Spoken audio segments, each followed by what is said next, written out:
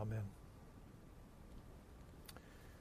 As you know, the elders have designated that today is a day of prayer for our church, and we are calling on all the members of this particular church to earnestly seek God in prayer throughout the day today.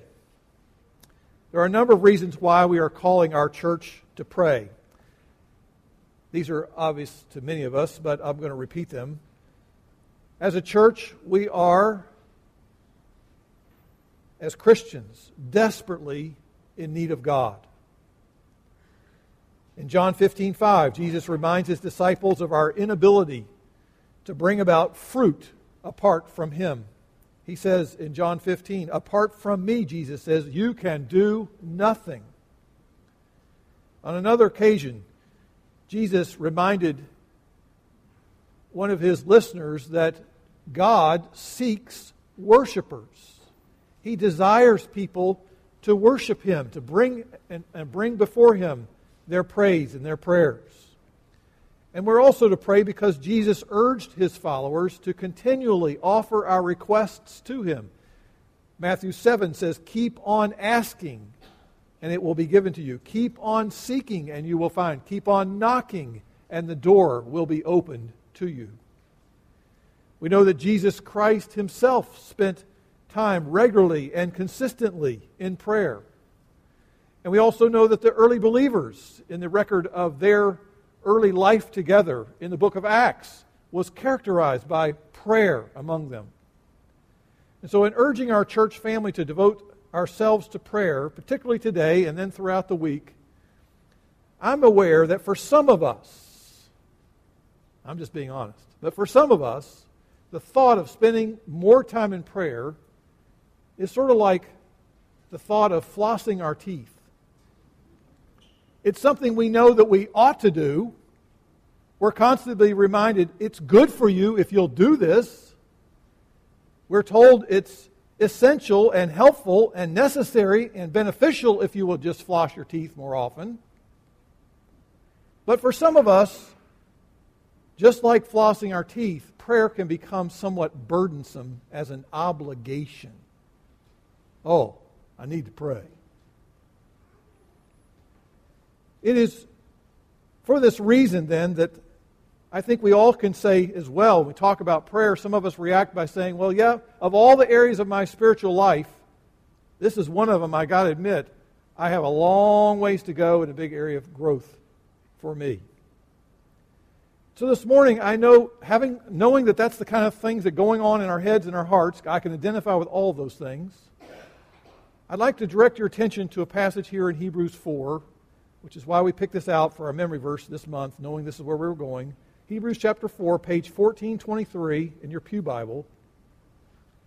And my desire this morning, as I've prayed about this quite a bit, is that I'd like to set this passage before us in such a way that God would use this portion of His Word to stir up within us gospel motivations for seeking God our Father in prayer. So that prayer is not something that we're doing because we feel like we have to do it, but something that we are going to do because it's such a privilege to do, and I can't help but want to do it. Makes all the difference in the world. See, the gospel extends to us one of the greatest invitations in all the Scriptures. It's found in this text. I just want to read, beginning in verse 14, but I'm going to highlight verse 16, obviously, our memory verse. Since then we have a high priest, a great high priest, verse 14, who has passed through the heavens, Jesus the Son of God. Let us hold fast to our confession. For we do not have a high priest who cannot sympathize with our weaknesses, but one who has been tempted in all things as we are, yet without sin. And let us therefore draw near with confidence to the throne of grace, that we may receive mercy and may find grace to help in time of need. I'm going to suggest to you that in this passage of Scripture there is so much encouragement for our souls, so much encouragement for us to feed our hearts on today, that we find at least here two gospel incentives for believers to seek God in prayer. Here's the first one. In answer to the question, why pray, we know that in the gospel, Jesus Christ provides confident access to God for every believer. Now, what's the background of this text? Well, we as humans, if you read the beginning chapters of the Bible, we know that we are created different than all the other forms of life that had been created because humans are made in the image of their Creator. And as such, we are blessed with the privilege of knowing God who has made us and delighting in the God who has made us. But you know that if you've read very far into the early beginnings of the Bible, the scripture of God's redemption, you know that one of the consequences of our rebellion against our Creator is that our sins separate us from God.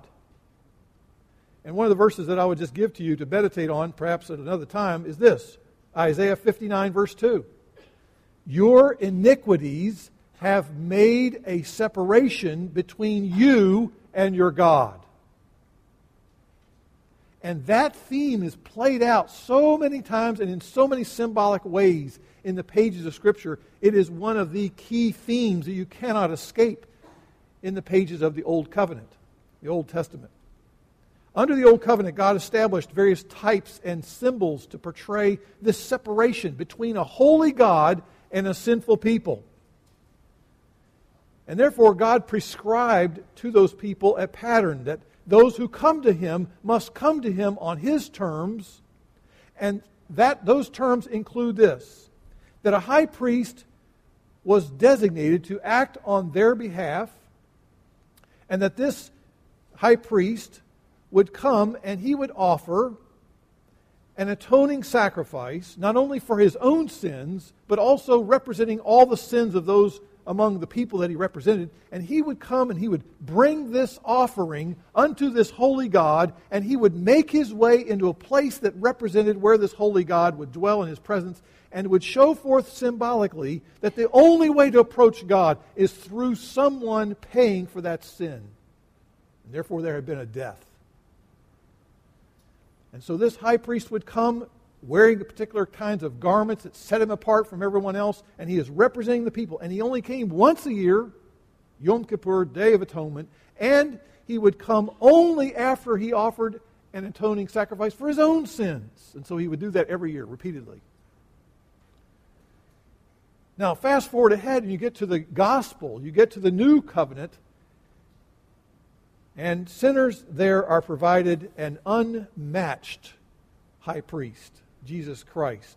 Notice how he's described in this text, verse 14.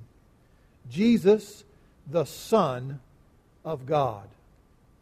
And here I'd like to suggest to you in your notes there on A, I want us to think about the person and the work of Jesus, the Son of God. Jesus was truly human and truly divine. As a human, he was able to act on our behalf. He could represent us to this holy God. And as God, he was sinless, unlike us, and therefore he was the only one who was qualified to offer an atoning sacrifice which could satisfy God's just demands. Jesus did not enter into a regular Holy of Holies symbolic building or tent-like structure that was built with human hands to offer this sacrifice, but he, as a transcendent one, if you'll notice verse 14, he passed through the heavens and went to the ultimate temple, that is where God is. Therefore, he's made his way all the way to God. He is not just some symbolic person. He's the one who provides true access to God. He himself is there. He's now interceding for us. We read in other parts of Scripture. If you skip over to chapter 9 of Hebrews, verse 24, we read these words. Chapter 9, verse 24. Christ did not enter a holy place made with hands. That's not a tabernacle, not a temple. A mere copy of the true one, but into heaven itself, now to appear in the presence of God for us. So Jesus, his sacrifice did not need to be repeated. What he did successfully and did it one time. Verse 14 of chapter 10, Hebrews. For by one offering, Hebrews 10:14, by one offering, Jesus has perfected for all time those who are sanctified. In other words, the sinless one died in the place of sinners in order to bring those sinners into right relationship with this holy God. And since the ultimate high priest offered a perfect sacrifice, sinners who repent of their sins, who trust and rely completely upon this high priest, Jesus, to save them, they are granted the gospel promise of unrestricted access to this God they were made and designed to enjoy and to delight in. The barrier, according to the gospel, because of Jesus Christ, has been removed. And because of Jesus' atoning work on behalf of sinners, chapter 10, verse 17 reminds us of Hebrews that God remembers our sins no more. Those are not an issue now that are somehow obstructing our attempts to try to somehow enjoy time in the presence of God. That's not an issue anymore. Because of Christ, sinners saved by grace through faith alone no longer are kept at a distance. God provided a compelling gospel visual aid for us. It's such a beautiful image. We read in Mark's gospel that on the day in which Jesus died on that cross, as he himself, as that great high priest, offered himself as the sacrifice, on that day we read in Scriptures that the veil of the temple, Mark 15, the veil of the temple that was in place, separating sinful people from the symbolic presence of the holy God, the veil was torn, the Scriptures say, from the top all the way to the bottom, ripped apart. Now, he's not making a statement about the imperfect qualities of some sort of textile, work, and somebody didn't just sew it very well together, and somehow, the tension on the thing. No, this is a gospel portrait. It's a picture for us to see. It's ripped by God, who says, "Come on in," to those who have this high priest as theirs. Come on in. Come on into the Holy of Holies. Sinners saved by grace are now welcomed into the presence of God on the basis of Jesus' person and work.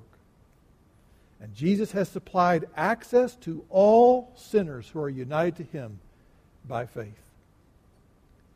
Now, the gospel insists that Christians have what one author has described, and this is what is talked about in this text here in verse 16. Christians have what we call unhesitating boldness. Unhesitating boldness to draw near to God through Jesus, the Son of God. And I've got a couple quotes here I want to share with you that I've gleaned again from the helpful writings of Jerry Bridges in his book, Transforming Grace. He writes this: all believers, not just some, not just the elite, not just the people who really seem to have gotten their act together and matured on in the Christian life, all believers may enter the most holy place in heaven at all times through the blood of Jesus, which was shed once for all. Not only may we enter, we are encouraged to enter, to come into the very presence of God, and to come with confidence because we come by the blood of Jesus. Unquote. Now, for some of us, we need to hang on to that because the accuser of our souls tries to convince us that we have no business coming into the presence of God.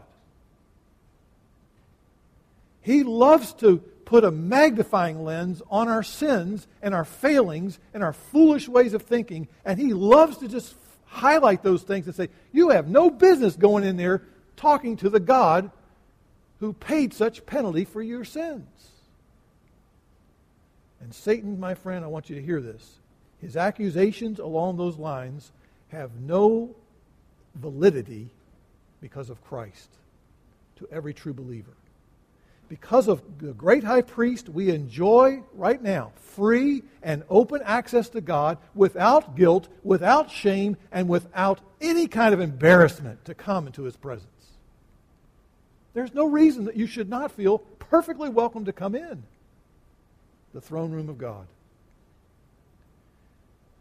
I'm also aware, as I've thought about this and meditated on this text of Scripture, that we can say that, yes, I am blessed to be thoroughly cleansed. I'm forgiven of sin's penalty. I've affirmed that. But some of us may be rather tentative in our approach to God, and we're still sort of standing in the background, not going into the throne room of God, because we assume that Jesus, as our high priest, as awesome and as great as He is, He must be too remote. He's too distant from me. He's too elevated to understand my struggles. He is too lofty for me to relate to someone like that, because I'm still battling with sin. Maybe you have that kind of thought in your mind. You say, well, I don't know how to talk to God because my heart is going 20 directions here and they're all away from God at times. But I say to you, my friends, since Jesus is transcendent and He is seated at the right hand of God the Father, it is true, He is high and lifted up. But we must never assume that He would not understand our struggles, that He would not understand our testings and our temptations. I think some of us probably think about prayer similar to the idea of having a conversation with Prince Charles, who is the soon-to-be the King of England. His mother has currently been on the throne for forever. I don't know how long she's been there. It's been since the 50s, I think. He's been waiting. But he was born into the Windsor family. He didn't ask to be born there. He just was born into this family, and the family is worth, I didn't look it up, but let's just estimate, $1 billion maybe. They have 10 palaces and 20 houses all over the place, and they've got untold amounts of treasure and wealth and assets. He's born into the family. Now, suppose you have a conversation. For some reason, you get stuck in a corner talking to Prince Charles. And you say to him, hey man, I don't know if you understand what I'm going through, but I just lost my job. And I don't know how I'm going to pay my mortgage payment or the rent for next month. He'd look at you like, I don't know what you're talking about, man. I can't even identify with that. He's never had any kind of struggles financially. And some of us, I think, perhaps, because of the elevated greatness and glory of our Savior Jesus Christ, some of us hesitate to approach His throne even though we have permission to do so. But I'm here today to tell you that the gospel comforts us by insisting that Jesus Christ sympathizes with us in our weaknesses. He sympathizes with those of us who are struggling to resist sin, who understand the battles going on inside of our hearts. Look at verse 15. Jesus has been tempted in all things as we are. And therefore, and he says this in a double negative. Double negatives, you got to understand, means a positive, right? He says, since we have, it says that we do not have a high priest who cannot sympathize with our weaknesses. Now, if you have two negatives, it means you have a positive, right? It means we do have a high priest who can sympathize with our weaknesses, right? You understand that's what it's saying. And therefore, he's emphasizing Jesus not only in His person and what He has accomplished for us in His work of redemption, but also here now in letter B, we have an unmatched high priest, and He has the understanding of the Jesus, the Son of God. There's a sympathetic aspect of Him that is tremendously helpful in our prayer life.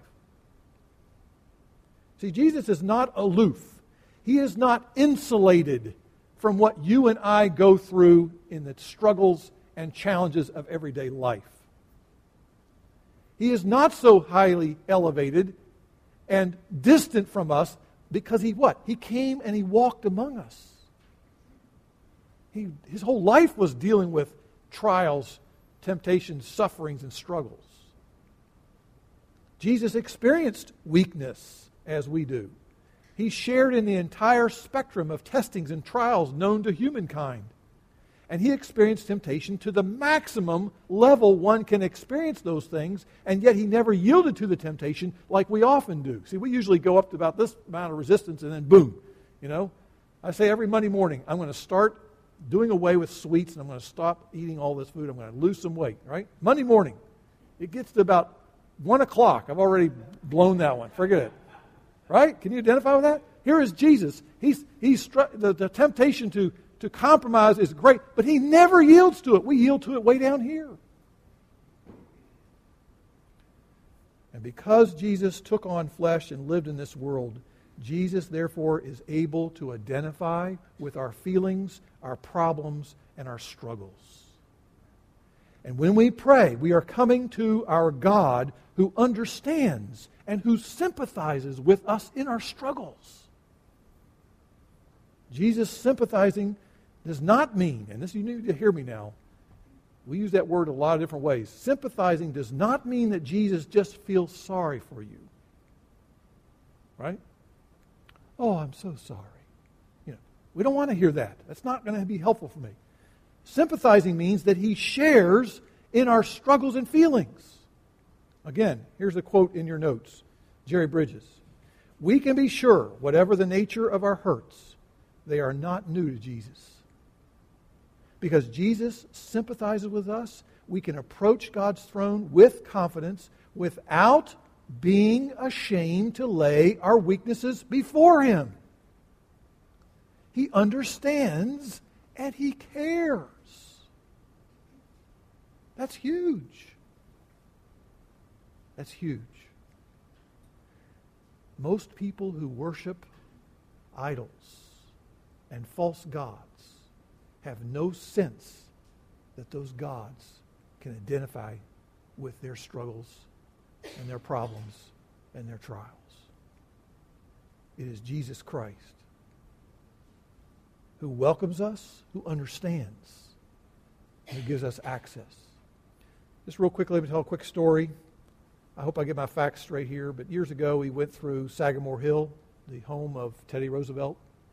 I don't know if you've ever been there. You need to go there. It's an awesome place. It's a fascinating place. Took our kids there several times with out-of-town family and friends. And in one of the tours, as you know, the house itself functioned as a summer White House. So imagine this. Roosevelt had like 6 kids, I think, 7 maybe. And they were just like him. He was a wild and crazy guy. He would do all kinds of physically active things, impulsively, whatever. And so his kids were running amok in this house. And he was entertaining significant diplomats and people of great importance in this house as the summer White House. And so here comes the Prime Minister of Japan. I think I heard the story. And he's talking to him in this official meeting room of the house there. And next thing you know, the kid comes in and he's got, he brings in his dog, and he's got a snake in his hand, and he's like freaking this guy out, who's Prime Minister from Japan. And here's Teddy Roosevelt speaking to his son. Well, son, I see that. That's great. Okay. I'll get back to you in just a minute here. He spends time talking to his son, acknowledging his son exists at that moment when he's in the presence of somebody super important. And that, my friend, is just a little smidgen of the kind of image that we ought to have when we think about coming into the presence of God. Yes, he is awesome and mighty. Yes, but he is a sympathetic God who says, come on in and tell me what you're struggling with. I can understand what you're dealing with. That's a gospel incentive to pray, my friend. He truly can be our friend, as we talked about in the first hour in Sunday school. Well, time is moving on. I have to move to the second one here. I want us to think now, secondly, as we've seen in the gospel, God has provided all that's necessary for us to gain access. He's removed all the barriers that stood between us and God. He's even entered into our weaknesses so that he understands us. And here's another incentive to pray. And this is found only in the gospel, my friend. And that's why it's so critical that we hang on to these truths about the gospel. God promises to help all His children who seek Him in prayer. It's one thing to have someone who will just listen to you as you pour your heart out to them. That's a good thing. It's quite, in today's world, that's really an incredible gift you give to someone, to really understand and listen to them.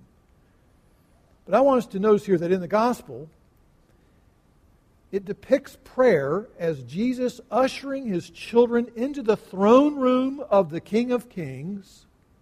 And then the writer of Hebrews emphasizes that because of the gospel, God awaits for His children to come there, to be in His presence, not as a king who's sitting on a throne that is ready to throw out areas of discipline and correction and judgment and wrath and justice upon them. But He's a God who awaits His children to come, seated on a throne of grace, which is a symbolic way of saying we're coming to a gracious King who's in control of everything and sovereign, but He is full of grace. He's forgiving. He's welcoming. And so as we draw near to God in prayer, we must never lose sight that we draw near to, in the words of 1 Peter 5, the God of all grace. The God of all grace is the one that we're coming to. He is the God who delights to generously, freely, and liberally assist and help and lavish gifts upon His children. That's the kind of God He is in the gospel through Jesus Christ. So that in the gospel, God does not deal with us as we deserve. He deals with us on the basis of His undeserved favor. And He deals with us in accordance, as He says in Ephesians 1, on the basis of His kind intention of His will. He just chooses to say, listen, don't worry about that. I got you covered. I've paid that debt. I'm going to give you what you don't deserve. In the gospel, God longs to be gracious to sinners like you and me. In the gospel, our Heavenly Father is for us. He's not against us, Romans 8. And He promises, Hebrews 13, never to leave us and never to forsake us. He promises in the gospel that His people, He says to them, the Lord your God is the one who goes with you, and He will not fail you nor forsake you. What a promise. What a promise. God will not abandon His people. He will not forsake His inheritance, Psalm 94. He is the one who responded to His unfaithful people, Israel, with promises like this. Listen to this promise He gave to Israel. If you ever read the story of the Old Covenant and all of the failings of the people of God in Israel, He says this to them, Jeremiah 32, I will rejoice to do you good. I'm not doing you good because I begrudgingly feel like, well, I feel sorry for you. No, I'm enjoying doing you good. I delight in it. God delights in giving undeserved gifts to those who have nothing to offer in return. And the gospel invites and actually compels us to draw near to this God of all grace. And those who draw near through Jesus Christ will not be ignored. We're not going to be sort of overlooked and said, well, just stand over here on the side here. That's not what He's saying. He's saying we can be confident that we will be helped. That's what the text says, isn't it? Verse 16, sorry. God will give because God is a God of mercy too. So letter B, in the gospel we draw near to the Father of mercies. I've found it very helpful to come across this definition of mercy. It's in your notes. Louis Berkhoff says, God's mercy is His goodness and His love shown to those who are in misery and in distress, irrespective of their deserts. Do you find yourself in distress? Do you find yourself in misery at times? Do you know that those are the kind of people that God welcomes to come to Him through Christ? When we find ourselves hurt by the failings of others, when we find ourselves rejected by others, when we find ourselves suffering with unrelenting, ceaseless physical pain, when we find ourselves having lost a loved one or someone that we care about deeply, or we find ourselves in the pain of a broken relationship, may I say to you, my friends, that Jesus' heart overflows with pity and tender love toward you as His child. When you walk into His presence, that is His response toward you. Jesus doesn't ignore your problem. As a matter of fact, distressed and distraught children of God find what? We find mercy. We find mercy when we draw near to God. Do you believe that? I'm convinced if we truly believe it, we're much more likely to pray about anything and everything. There's more in this text. The gospel also reminds us that God grants grace to those who draw near to Him. He provides divine enablements. That's what I like to think of as grace. Put it a little more of a way I can get my handle on it. It's divine enablement through His Spirit who indwells in every believer. So that God enables us to cope with whatever adversity we find, whatever trial, whatever dilemma we're facing. He gives strength to us and hope. He gives calmness of heart and joy. Even the assurance that in every situation it's working together for good to make us more and more conform to the image of Christ. And so, what was the response that Jesus gave to the Apostle Paul? Here he is in great distress. He's pleading with God, please take this difficulty out of my life. I'm going to pray about it 3 times. I'm seeking you to do this. A severe trial. And Paul's just saying, just take it away, give me relief. And what did Jesus say to him? My grace is sufficient for you. And then talks about the idea of weakness is where His strength is going to show up. When you're feeling weak, that's where He's going to give you help. May I suggest a verse that might help you this week as we meditate on what it means to draw near to God in prayer. James 4, page 1437. James 4, a wonderful verse reminding us of God's gracious nature toward those who approach Him with humility. James 4, verses 6 through 8. God is opposed to the proud. And may I suggest to you that one of the worst expressions of pride is prayerlessness? As if we don't need God, as if we are self-sufficient, as if we can handle things and we just sort of live life on our own. God is opposed to the proud, but God gives grace to the humble. And then He says, watch this, draw near to God, therefore, and He will draw near to you. He will draw near to you. He's not going to ignore you. He's going to draw near to you in the gospel. So I ask the question, what help do you need from God today?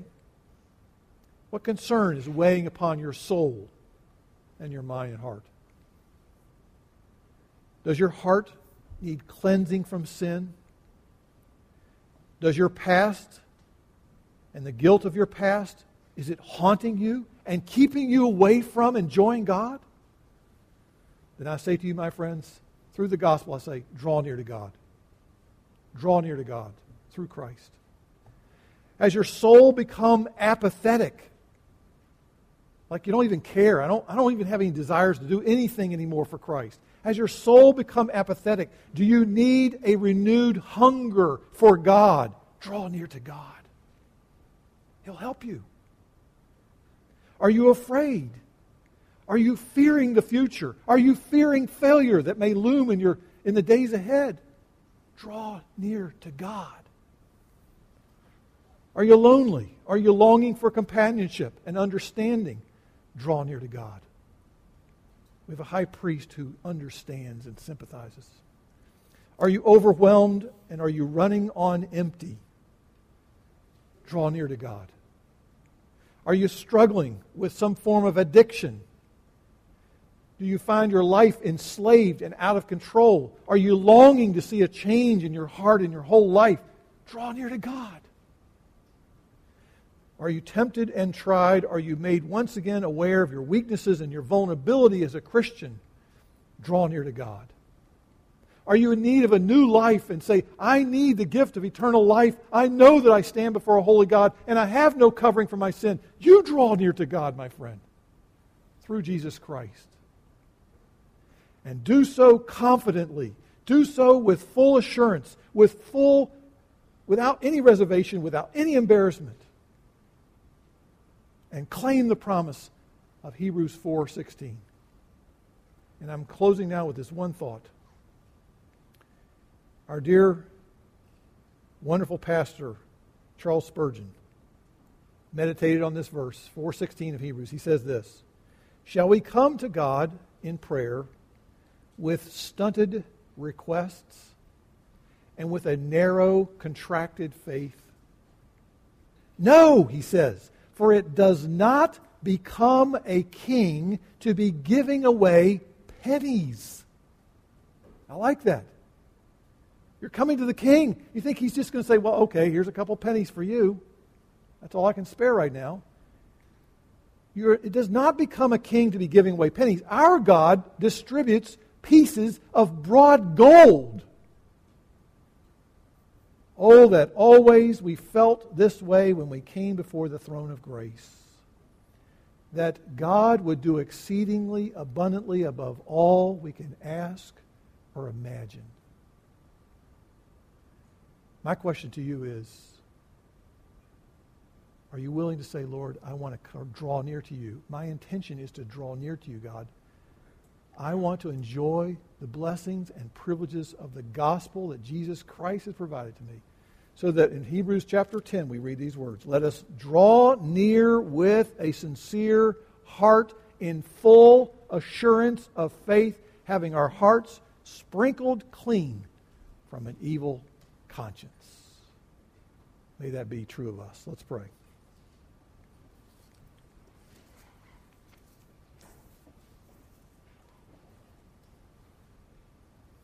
Oh, our gracious Father, how we thank you. How we thank you that we are not coming to a God who is so separated from us that we have no hope of ever enjoying you and knowing you and delighting in you and finding satisfaction in you. How we thank you for the gospel. How we thank you for Jesus Christ, our awesome and great high priest, who unmatched, who did everything necessary to break down those barriers so that we might have free and ongoing access to you. We might come confidently to you. Oh, Father, I pray that you would draw the hearts of all who are here today. Draw us to you today, Lord. I pray that we may find delight in your presence. I pray, Lord, that we might find you giving us grace and mercy in ways that we've never seen before. That we would begin to understand anew and afresh of the wonders of your grace shown to us through Jesus Christ. Lord, there are some who are here today, and they are in desperate need for you to intervene. They need you in ways that they can't even express. Lord, I pray they would draw near to you today through the gospel and through Christ. For others of us, Lord, who've just been going on in life and ignoring you and doing things in our own strength and never really drawing close to you, Lord, I pray that we would put aside all these things that distract us and that we would truly draw near to you with full confidence and find that grace and mercy that we are definitely in need of. Lord, I pray that we might be a people who draw near to you. By your Spirit, would you draw us to yourself? For we pray in Christ's name. Amen.